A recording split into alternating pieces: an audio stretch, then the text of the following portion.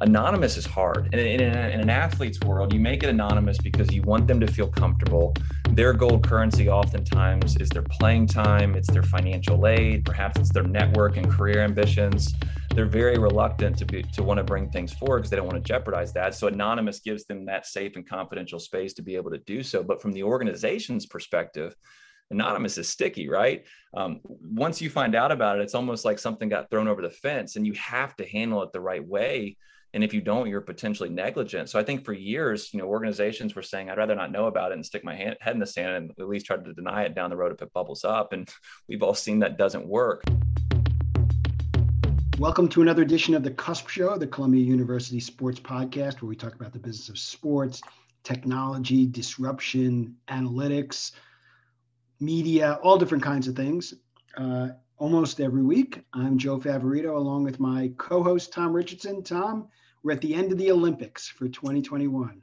Yes. And we got to chat about that in the last show. But as we look at this final weekend, Joe, any further thoughts on top of what we discussed last week in the show with Bo? Well, I will use the quote that we texted back and forth on this Friday, whatever today is, August 6th, story in the New York Times about the problems that NBC has had. And from our colleague, Jeff Shell, there was a quote said, "We've had a little bit of bad luck," which I guess if he was either the captain of the Titanic or running the Olympics for 2021 for NBC, it would play in with understatement on both sides. Well, I think it's going to go down as one of the great quotes of media history. As we look back on this someday. Yeah, it's been weird. I mean, the issue we talked about last week with the fragmented distribution, the difficulty in discovery, et cetera, they've continued into week two. And I don't think there's much more to say. The ratings are poor. I was asked by our friend Seth Everett in a story he was writing this week. He wanted a quote. He actually was thinking that the biggest problem was the time difference. And I said, well, that's one issue. But I said, the fact of the matter, you got all kinds of issues, different devices, the advertising that is obviously followed through on in the digital environments that just doesn't play as well in digital environments like connected TV or mobile or something like that. So we ended up having a really interesting conversation on that point. I don't think his article's out yet. But this is a topic that's going to be dissected for weeks and months and probably years to come. Yep. Lots of problems, but we're going to talk about problem solving today in the tech business. Let's switch the narrative. And for people who followed us week after week or have dived in from time to time, you know that we like to talk about disruption and looking at issues and figuring out, if there are people usually smarter than Tom or I who come up with solutions. And today we're going to talk about a solution. And I'm going to play a little bit of what if before we get started. So if you think about the problems of sport with athletes in the last few years, what if there was a platform that was safe and secure that an MLB player could have reported someone maybe taking steroids on and been able to point it out before it became a problem? What if if there was an Olympic gymnast who was able to safely and securely report an issue with someone like Larry Nassar before USA Gymnastics even knew about it and was able to solve that issue? What if there was an athlete who was having issues with mental health and was close to suicide, and there was somewhere that his roommate or his teammate or her roommate or teammate could report it? What if in the past? Well, the what if has been slowly partially solved and is growing by our guest today. His name is David Chadwick. He's created a platform called RealResponse. It came out of necessity, being a former college athlete, a basketball player, both at Rice and Valparaiso, and he'll talk to you about how that came about. But really, in essence, RealResponse, now used by over 100 schools and NGBs like USA Gymnastics, and also most recently the NFL Players Association, is a safe and secure platform where athletes can report issues that they may see, and that universities or national governing bodies or leagues or teams will be able to probably look at things and figure out how to solve problems before they become bigger. So David Chadwick, welcome to the Cusp Show. Thanks, Joe and Tom. Great to be here. Cool. Yeah, I'll just say this, Joe, in response to your opening, which I thought was really good. When I learned about RealResponse and started reading up on it, I immediately, in fact, I have a list of questions I jotted down. One of them was use cases, ? And as I started thinking about use cases, my mind got blurry after like 2 minutes because the use cases just kept going and going. You listed what, 3 or 4, but what's really interesting here is that it applies to so many things that have come under great scrutiny finally these last few years, and it feels like it's a moment in time where something like this really makes sense. Anyway, with no further buildup, David, why don't you, I guess, to start, just let everybody know how you conceived of this and got it off the ground? Sure. I mean, like many entrepreneurs, I started something to solve a direct challenge that I experienced firsthand. I'm a former basketball student athlete. As Joe said, I was blessed to play at 2 different universities. Started my career at Rice University. I absolutely loved Rice as a university while playing basketball there. During my time, we had some issues and allegations surfaced by some of my teammates around discrimination and abuse. Both sides of the argument had their own side. And, I ultimately chose to leave and transfer up to Valparaiso. That was really my first exposure to some of the more unfortunate things that can happen within a sports environment. But honestly and unknowingly, laid a lot of the seeds for what RealResponse has become today. I ended up at Valpo. I had an amazing experience at Valpo. The ironic part was it was a school that I had denied twice, citing all the previous reasons I didn't want to go. Weather, facilities, conference. If you know Valpo, the uniform colors deterred me a little bit too. The things as a naive 17-year-old, I tried to check off my list because I thought I knew at the time what was going to make me happy as a student athlete. But what I learned there is the student athlete experience has very little to do with the externals and everything to do with the intangibles. It's the people, it's the culture, it's the relationships. I joke with people to this day, I would have followed Bryce Drew, who was my coach at Valpo, and his staff to any school in the country. I don't care where they are. Those are the people that I would have wanted to play for. So I was taking a class where I had to come up with an idea originally at Rice. And I wanted to come up with something that would solve the direct challenges, again, that I experienced as a student athlete, and mainly the difficulty of providing feedback on experiences, things that are going well, things that could be improved, and potentially bring forward concerns that I heard from many of my peers and friends might have as well. And then equipping the administration, again, to see what's going well and what needs attention. A couple of years later at Valpo, I was getting my MBA where I had to come up with another idea. I'm not smart enough to come up with multiple ideas, so I recycled the old one and brought that back and took it to the attention of Mark LaBarbera, who was and still is the athletic director at Valpo, and pitched this to him. And he was the first one that really helped me understand, David, I think a lot of ADs would be interested in having better insight into what's going on within their athletic department. So I began to cold call and cold email athletic directors. There's roughly 325 Division I ADs. I actually interviewed over 200 of them. And the question I asked was, how do you get feedback from your student athletes? What are the challenges you have in that process? That's the really important question you have to ask in entrepreneurship, is figure out what people's problems are and try to solve it. And I collected all that feedback over those months and months of research, and then basically built, at the time, Real Recruit. We've obviously since rebranded to RealResponse, but at the time, Real Recruit version 1.0 that solved some of those challenges that I heard from ADs. And then I began to go back to them. So I said, I know I interviewed you several months ago about this specific area. I'd love to show you what this became. And was gracious and thankful enough to have some folks that invited me in to come in and present to their senior staff, and showed them the system. And then in that first year, had some very prominent schools jump on board. The interesting thing, though, and just continuing to tell this story and how we've got to where we are today, in those early years, student athletes began to use our system, which at the time was just a survey platform, to bring forward really, really concerning things, and stuff that in some examples should have come out weeks, months, and occasionally even years earlier.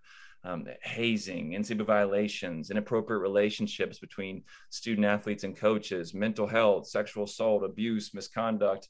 You mentioned earlier the just number of different things that could fall under this umbrella. And the immediate response from the folks that we were working with was, we can't wait till end of year surveys. We need to have a real-time mechanism for our athletes to be able to approach us at any time with questions, feedback, or concerns that they might have. So that really launched us into where we are today, built out this real-time reporting mechanism, which has now probably become our flagship product.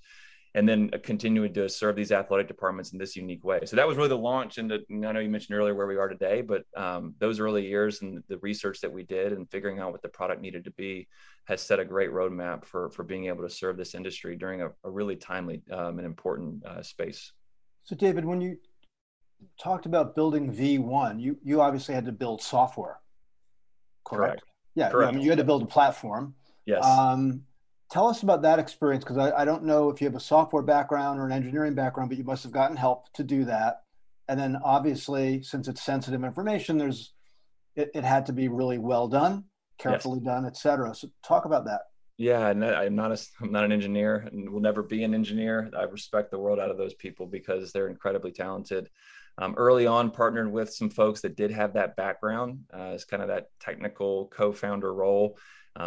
Helped really bring in the feedback that we were hearing from our clients, and then building out that early version while utilizing those resources that they had in place and to help develop the product. So yeah, just long-winded. So it was initially primarily like a web interface? Yeah, we're not a mobile app. Okay. That's intentional. I'm not naive enough to think we're ever going to beat out Snapchat and TikTok and Instagram for precious storage space. And as Apple continues to change their way of doing things, storage space is precious. But it all is fully web accessible where they can do it on their phone. Yeah. So it's essentially like a SaaS business, software as a service. Exactly. Yes. Yeah. Okay. Interesting. Can you talk about some of your clients, one of which, Tom and I have talked about our Columbia colleague, John Curry, was a first adopter at Wake Forest. You've had schools, not just big schools, when you look at the list of Maryland and Baylor and Army and Texas A&M, but Division III schools. You just added an NAIA school. And you also, as I mentioned at the beginning, have a key NGB that's had some issues in the past at USA Gymnastics, and also the NFL Players Association. So tell us about kind of the breadth and scope of schools and the user experience and what it's been like, especially since you've really kind of upgraded it in the last 18 months. Sure. For the first four years, we were narrowly focused on college and saw rapid growth. That was our sweet spot. Have served many different types of institutions, big Power Fives down to D2s, D3s, and then most recently a new NAIA partner.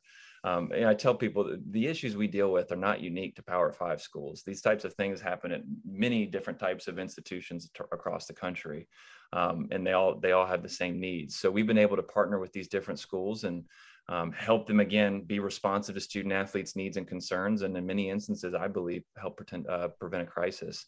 So college is where we were focused. College remains a huge focal point for us as we build out the business and expand our reach in there. Honestly, what caused us to begin to expand outside of college was COVID. When COVID hit, I took a step back and I looked at kind of the landscape to our business. And for years, I've always known there was a bigger opportunity for us. But I think COVID forced me to rethink just the business of the health and sustainability. And along that same time, I got synced up with Don Davis at the NFLPA. And Don helped me understand quickly. He said, look, we're trying to prepare for our upcoming season. And let's go back a year ago in the summer. Like, no one had any idea if the NFL was going to play. College football was in a total state of uncertainty. Don said, we're preparing for our new season. We have no idea what's going to happen. We need a way for our players to be able to anonymously come to us amidst COVID if they have questions, but probably even more pertinent if there's violations going on. So my teammate Joe is partying and he's not telling anybody, or Joe's symptomatic and he's not telling anybody. How do we hold people accountable? So to hopefully curb this bad behavior, but ultimately, if things are going on, address them as quickly as possible. And again, if you go back to COVID, every hour mattered, right? If someone came up positive, the contact tracing and trying to figure out who was in touch with that person and then isolate them, it was just a nightmare. So there was just a huge importance on this.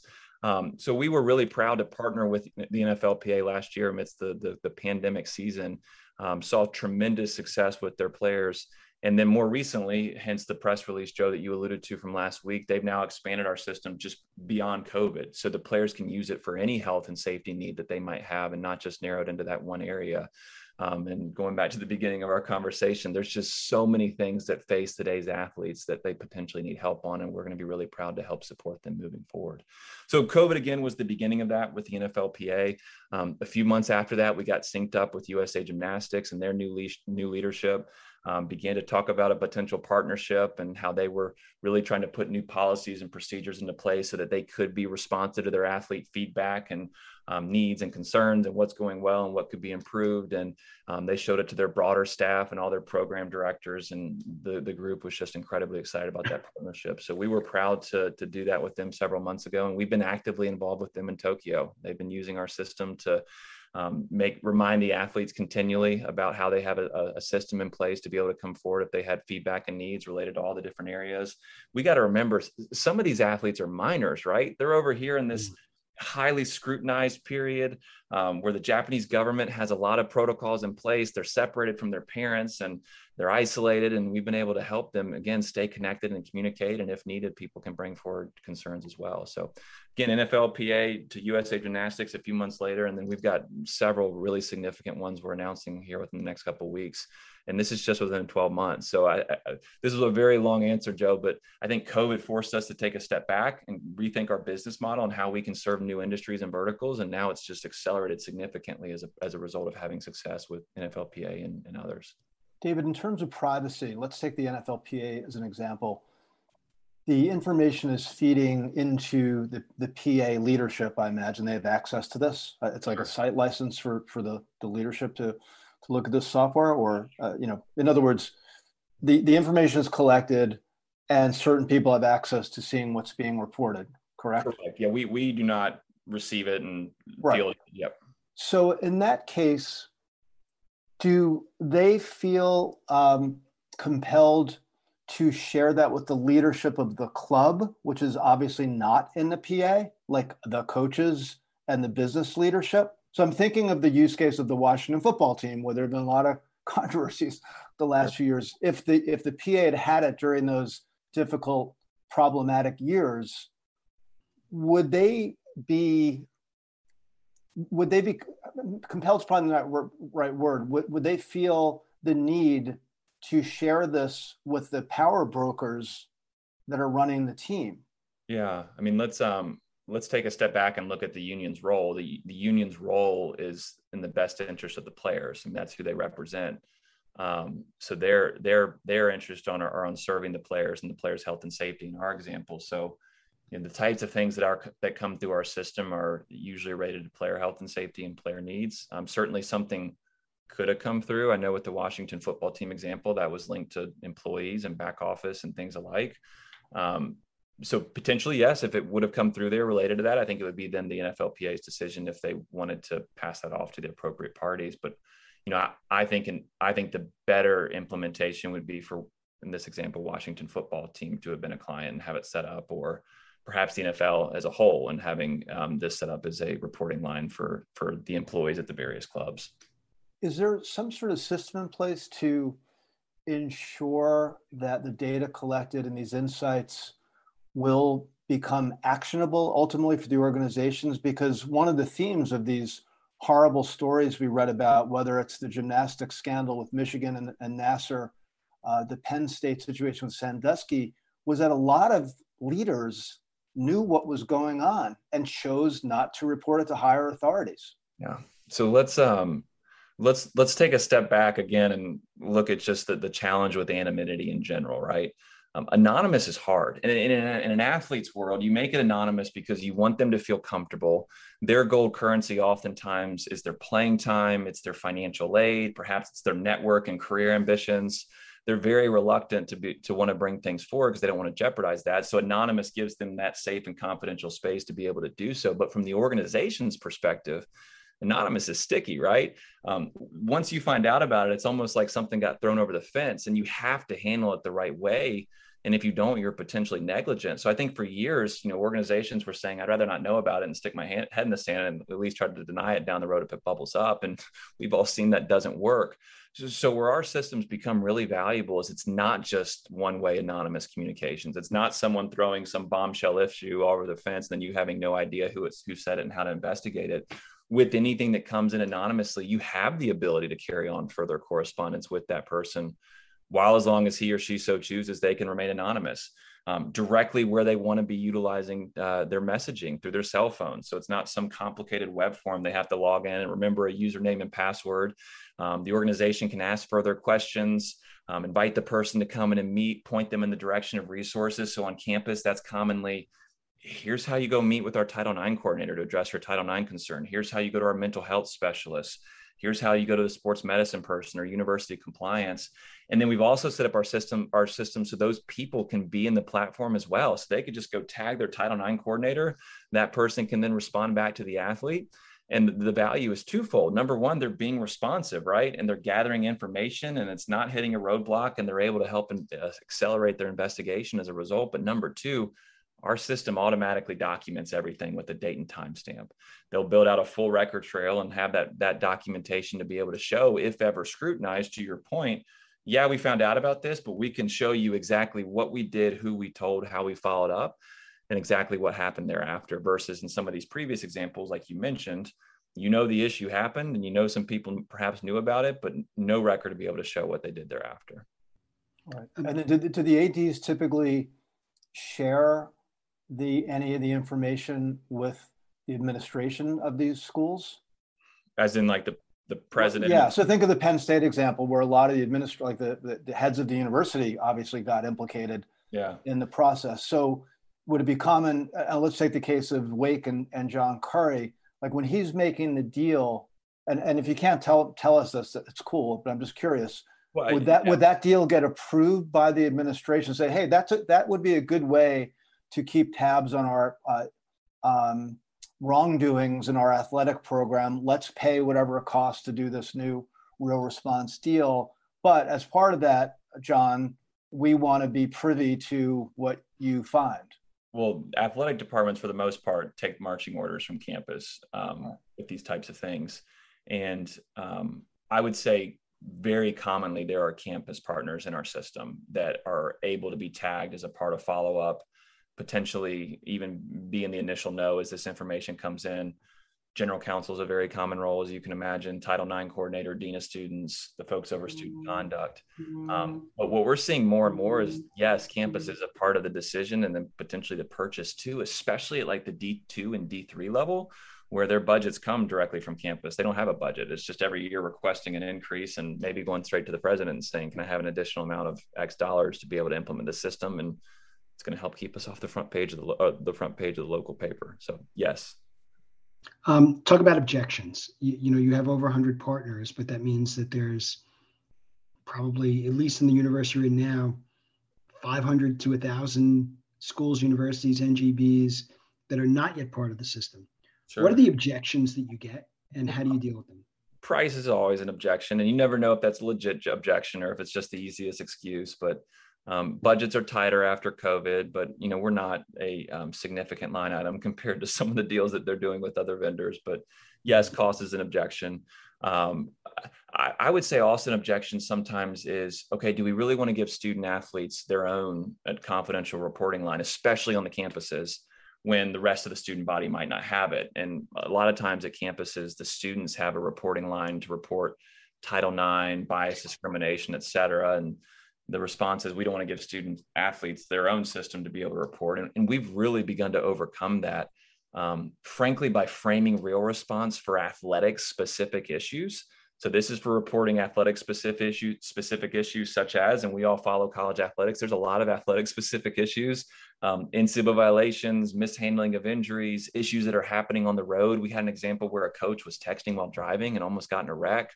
Mishandling of injuries can become a huge issue. We've seen several examples recently. I believe Seton Hall men's basketball has one right now where a former player is filing a lawsuit saying their injury wasn't handled appropriately. We've seen issues of verbal and emotional abuse between teams and coaches and culture. So again, framing our system for athletic specific issues, equipping the administration to be responsive to these issues as they surface. While also linking and saying, if you need to report a Title IX concern, click this link. If you need to report bias discrimination, click this link. And I would argue it doesn't conflict the campus system. It complements it and makes it much more accessible for them to know where to go.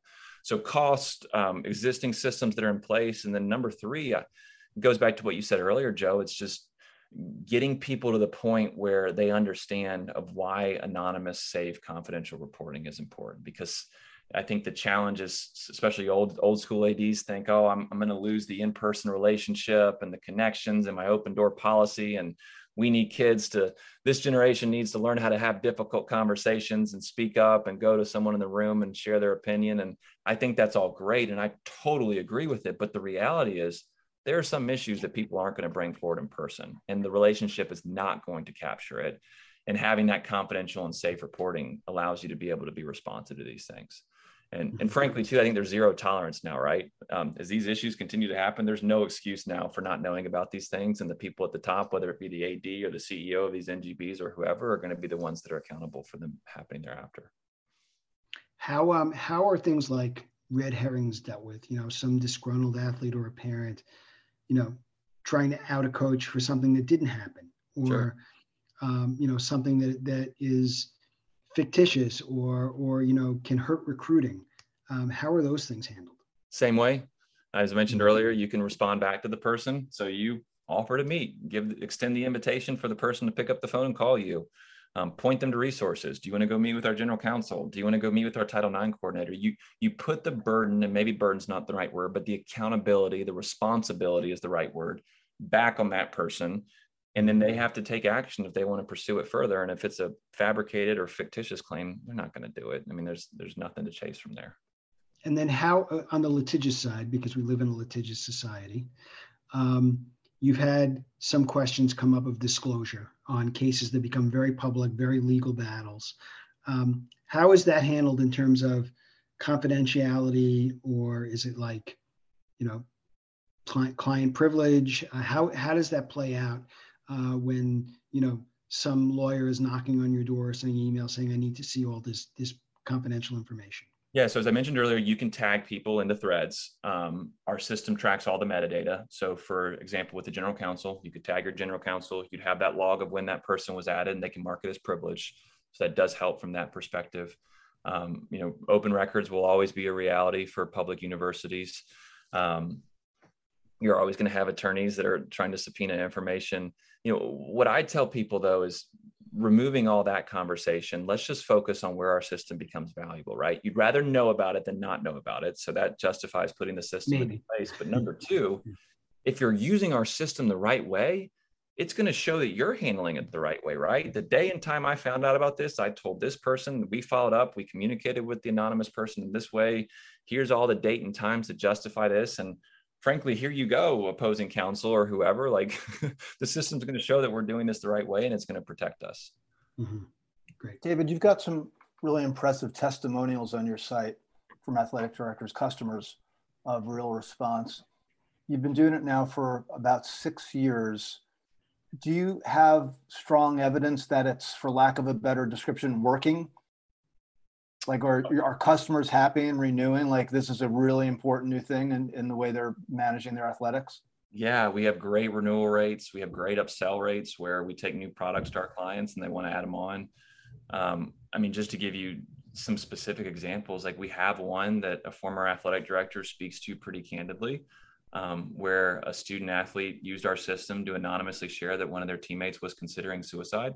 And the institution was immediately able to cover that person and resources, connect them to different individuals. And he tells me to this day, I think we might have prevented what otherwise could have been a crisis. We've had examples where partners have been able to avoid litigation. So this hits the news, I feel like, every week, but an allegation of abuse or whatever comes out by an athlete, and the institution or organization has been able to use our system in the conversations with the opposing counsel and say, we have a formal process for our athletes to bring forward their needs and concerns. This individual never chose to bring this issue forward. In these examples, the opposing counsel has actually recommended not to move forward with litigation. So saving this school or institution or organization, whoever, tons of money related to legal fees and the investigation or anything thereafter. We've had institutions identify serious verbal and emotional abuse and toxic culture problems within their programs. We saw an issue where a coach was giving cash to recruits when they were on campus. There was an obvious violation of the NCAA rules. I mentioned the one earlier where a coach was texting while driving. I could go down the list. I mean, there's been so many examples. Feels like this would be helpful in high school sports and advanced competitive youth sports like AAU and things like that. Is that on the docket? Yeah, we're evaluating it as we have these conversations with the national governing bodies. They're looking at not only, okay, how can this be used with our national and Olympic team athletes, but promoting this service to our club organizations as well and membership. I think the challenge there is just with where we are now with elite athletics, a college athlete, an NFL player, there's obviously a clear tie to the investment that's being put into that person, right? Whether it be their salary, their scholarship, NIL is changing all that now. So I think there's definitely an element of perhaps more, I don't mean to put this dismissive towards the high school or youth clubs. I think more responsibility for the value of that person and their needs and concerns. But certainly, yes. I mean, there are many, many issues that are going on at that level now that our system could provide assistance to. And last question from me, and we'll get to our two questions, and I'm sure Tom has one more, but flipping it around, have you seen schools start to use this as a recruiting tool for parents looking at this saying, how am I going to know if my son or daughter is protected and will be in a safe environment? Have schools come back to you and said, we've got a real response, Mark, this is what we do to make sure that you understand that your kids are being protected? Yeah, and we're now seeing institutions, and we haven't done this for years past. We've really just started in the last 12 months wanting to do press releases. So wanting to do a joint press release where they can highlight and amplify what they're doing. We've got one on our website from a few days ago where Janet Cohn, the athletic director at UNC Asheville, recorded a video and spoke to why she's implementing RealResponse, what the goals are, how it's going to be utilized. And then UNC Asheville is putting it out on their Twitter, and the different programs are retweeting it and getting it out to those recruits that are watching it. So absolutely. I mean, this is becoming an asset that for these young men and women when they're on campus and their parents to be able to see your kid's going to be covered from the in-person relationships as a coach and as our staff. But if there's ever something else they need help with and they need a confidential way to be able to reach the administration, here's a way they can do it through RealResponse. Cool. All right, I've got one more, Joe. We mentioned NIL, and I just want to ask specifically about what that means for RealResponse and how you build this out, because obviously this all just hit the summer a month ago. Yeah. We've heard the stories, the anecdotes floating around the industry already of the craziness that ensued. Did you actually go in and either add to or modify software to reflect some of the potential issues around NIL? Yeah, we're seeing our clients do it and just kind of adding it to the list of the types of concerns that people could use our system for. I think it's going to be a couple of waves. I think the first wave was the wave of unknown. I had a partner tell me, I feel like I'm in the middle of a field right now. And he's at a major university over their compliance staff. And he said, I know a tornado is coming, but I don't know from which direction. I don't know if it's going to be close to me. I don't know how big it's going to be. So I think the first wave was just kind of the unknown of, okay, NIL's here. What does it mean? But I think once we figure that out, the second wave is going to be, okay, what do violations look like, right? Because there's inevitably going to be bad behavior as this gets going. I'm shocked that you'd say that. Really shocked. No, right. There's never bad behavior. So, our system will be positioned to help these institutions find out if there is inappropriate activity going on behind the scenes, people not disclosing deals, everything that you can imagine. But then our platform also has a really good documentation system where they can log the meetings, the conversations, the notes that they're having around these types of issues too, because again, you want to be able to show not only we found out about it, but here's everything that was going on alongside it as well. So I don't think we're in the weeds that some of these other vendors are from like a deal disclosure and things like that. But I know our time's coming, as inevitably it will with the bad. Well, it seems like you're in a really good position on that particular issue since the NCAA decided to punt on it entirely in terms of monitoring, right? Yeah, punts plural. They'll probably keep punting. Right. Yes. Ongoing punting. Right. All right. Well, man, that's really interesting. Congrats on all the success. Thank you. And I mean this. I think any entrepreneur would tell you this.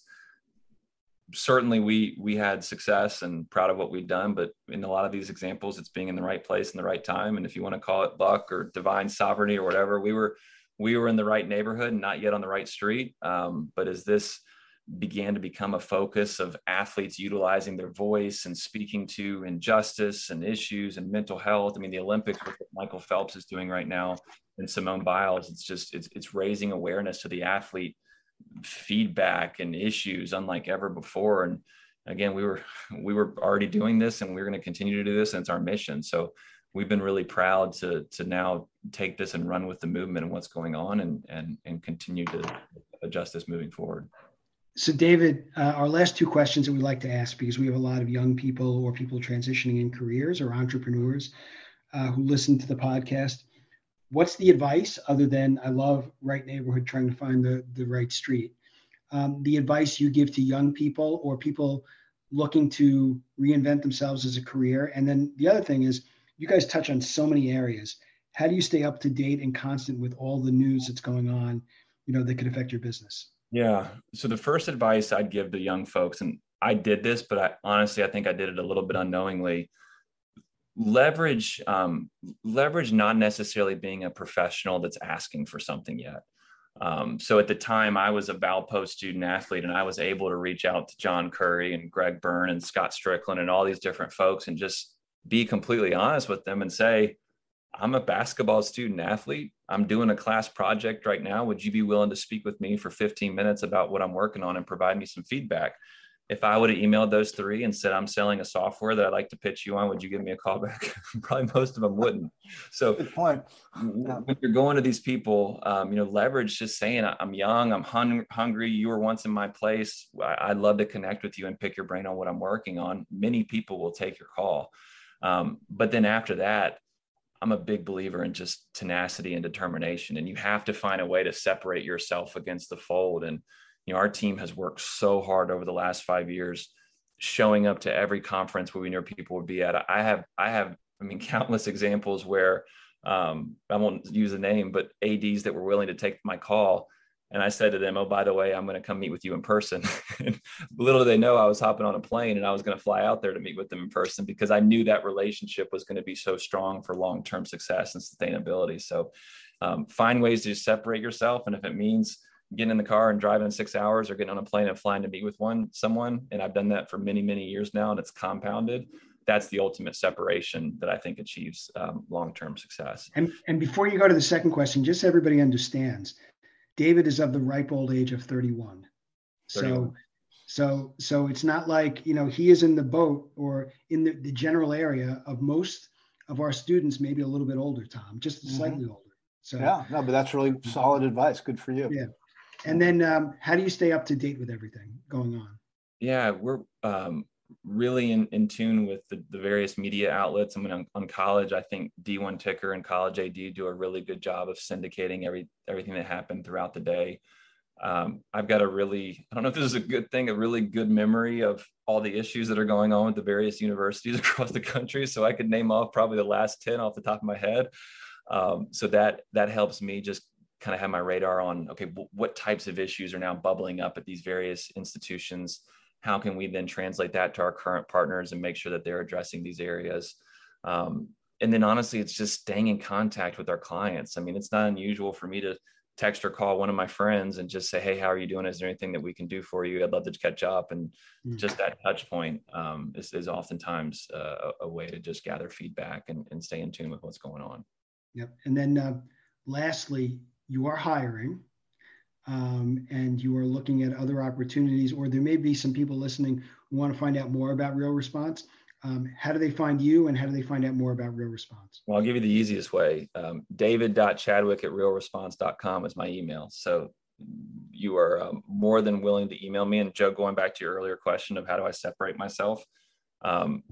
I was the person that was emailing folks, and I didn't send them one email, and I might regret saying this when I have a huge inbox here in the coming weeks, but I emailed them twice. I emailed them 3 times. I emailed them 4 times. And then I go to their administrative assistant and say, I've been trying to get in touch with this person. Do you think they talked to me? So there's definitely a determination piece that separates folks there, but that's my email. And then if you go to our website, we have a contact form. We have a chat bubble at the bottom right that allows you to directly message our team with questions and comments, et cetera. So that's probably the easiest way. And the URL is RealResponse, right? RealResponse.com. Correct. Yes. Okay. Cool. Wow, that's a good answer. Giving their email, Joe. That's bold. I would say, Tom, in 5 years we've maybe had 3 people. Maximum respect. Our producer Taylor just gave us the thumbs up. I think you're going to get at least one from Taylor. He's been listening to this. But that really is nice of you to do that. And I agree with you, by the way. I always go back to the classic line, fortune favors the bold. And sometimes being bold just means reaching out when you're a little bit scared to reach out. As I often say to people, what's the worst that can happen? They won't return your email. Yeah. That's such a bad thing. And you got to learn. I mean, I'm taking a class that starts next week on how to become a better writer. And I think writing is so key. And the first class is going to be cold emailing, and just how do I formulate a really good cold email to someone that I don't know, and the right length and the right tone. And all that's connected with trying to achieve a success. And this person's position is cold emails have changed my life. I can directly link all these different successes that I've had to a really good email that I sent someone that opened a door. So yeah. And by the way, and related to that, and I've said this to people I've given some advice to, if it's a really important email and it's only a few sentences, that takes you 45 minutes or an hour. Oh. That's a great investment of your time. Easily. I mean, I've spent hours just going back and forth on an email and then sleeping on it and coming back. Mm-hmm. And you got to figure out how to be economical, on message, polite, but tenacious. I mean, it's an art, and it takes a lot of practice to write good emails like that. And I've had times where someone's emailed me back, and my wife's like, "What the heck are you doing?" And I'm like, "This person just emailed me back, and I know they're at their computer and they're looking at their email, so I need to respond back to them this very second. I'm dropping everything to do so." So, but I'm very joking. I'm very analytical. I probably overthink things, but yes. That's great. Good for you. Tom, you want to wrap us up? Yeah, boy. Well, thank you to David Chadwick of RealResponse. What a fascinating topic. What a fascinating business. And what a great story for you personally, David. Thank you for sharing it with everybody. Really impressive. I appreciate it. Appreciate all you guys are doing for the future of the sports business world. And it was an honor to be here today. Our pleasure. So we urge everybody to check out RealResponse. That's realresponse.com. You can email David, most importantly, as a next step of this podcast. That's a great offer. And anybody looking around, take David's advice, go for it. But make sure it's a good email, not a quick email. Put some time aside and write something smart to David. Thank you, Joe. Great. I'm glad you introduced us to David. It was great to have him. Thank you, Taylor, for producing as always. Thanks everybody for listening. I'll say this again. We say it every so often. If any listeners would like to recommend any specific guests, topics, issues, whatever, Joe and I are all ears and talking about being accessible. Joe, it's easy to find both of us, especially on Twitter. So don't hesitate to reach out. We're really happy to get some feedback and get some ideas. So feel free to do that. Thanks everybody for listening. We'll see everybody next time on the show. Thank you, guys.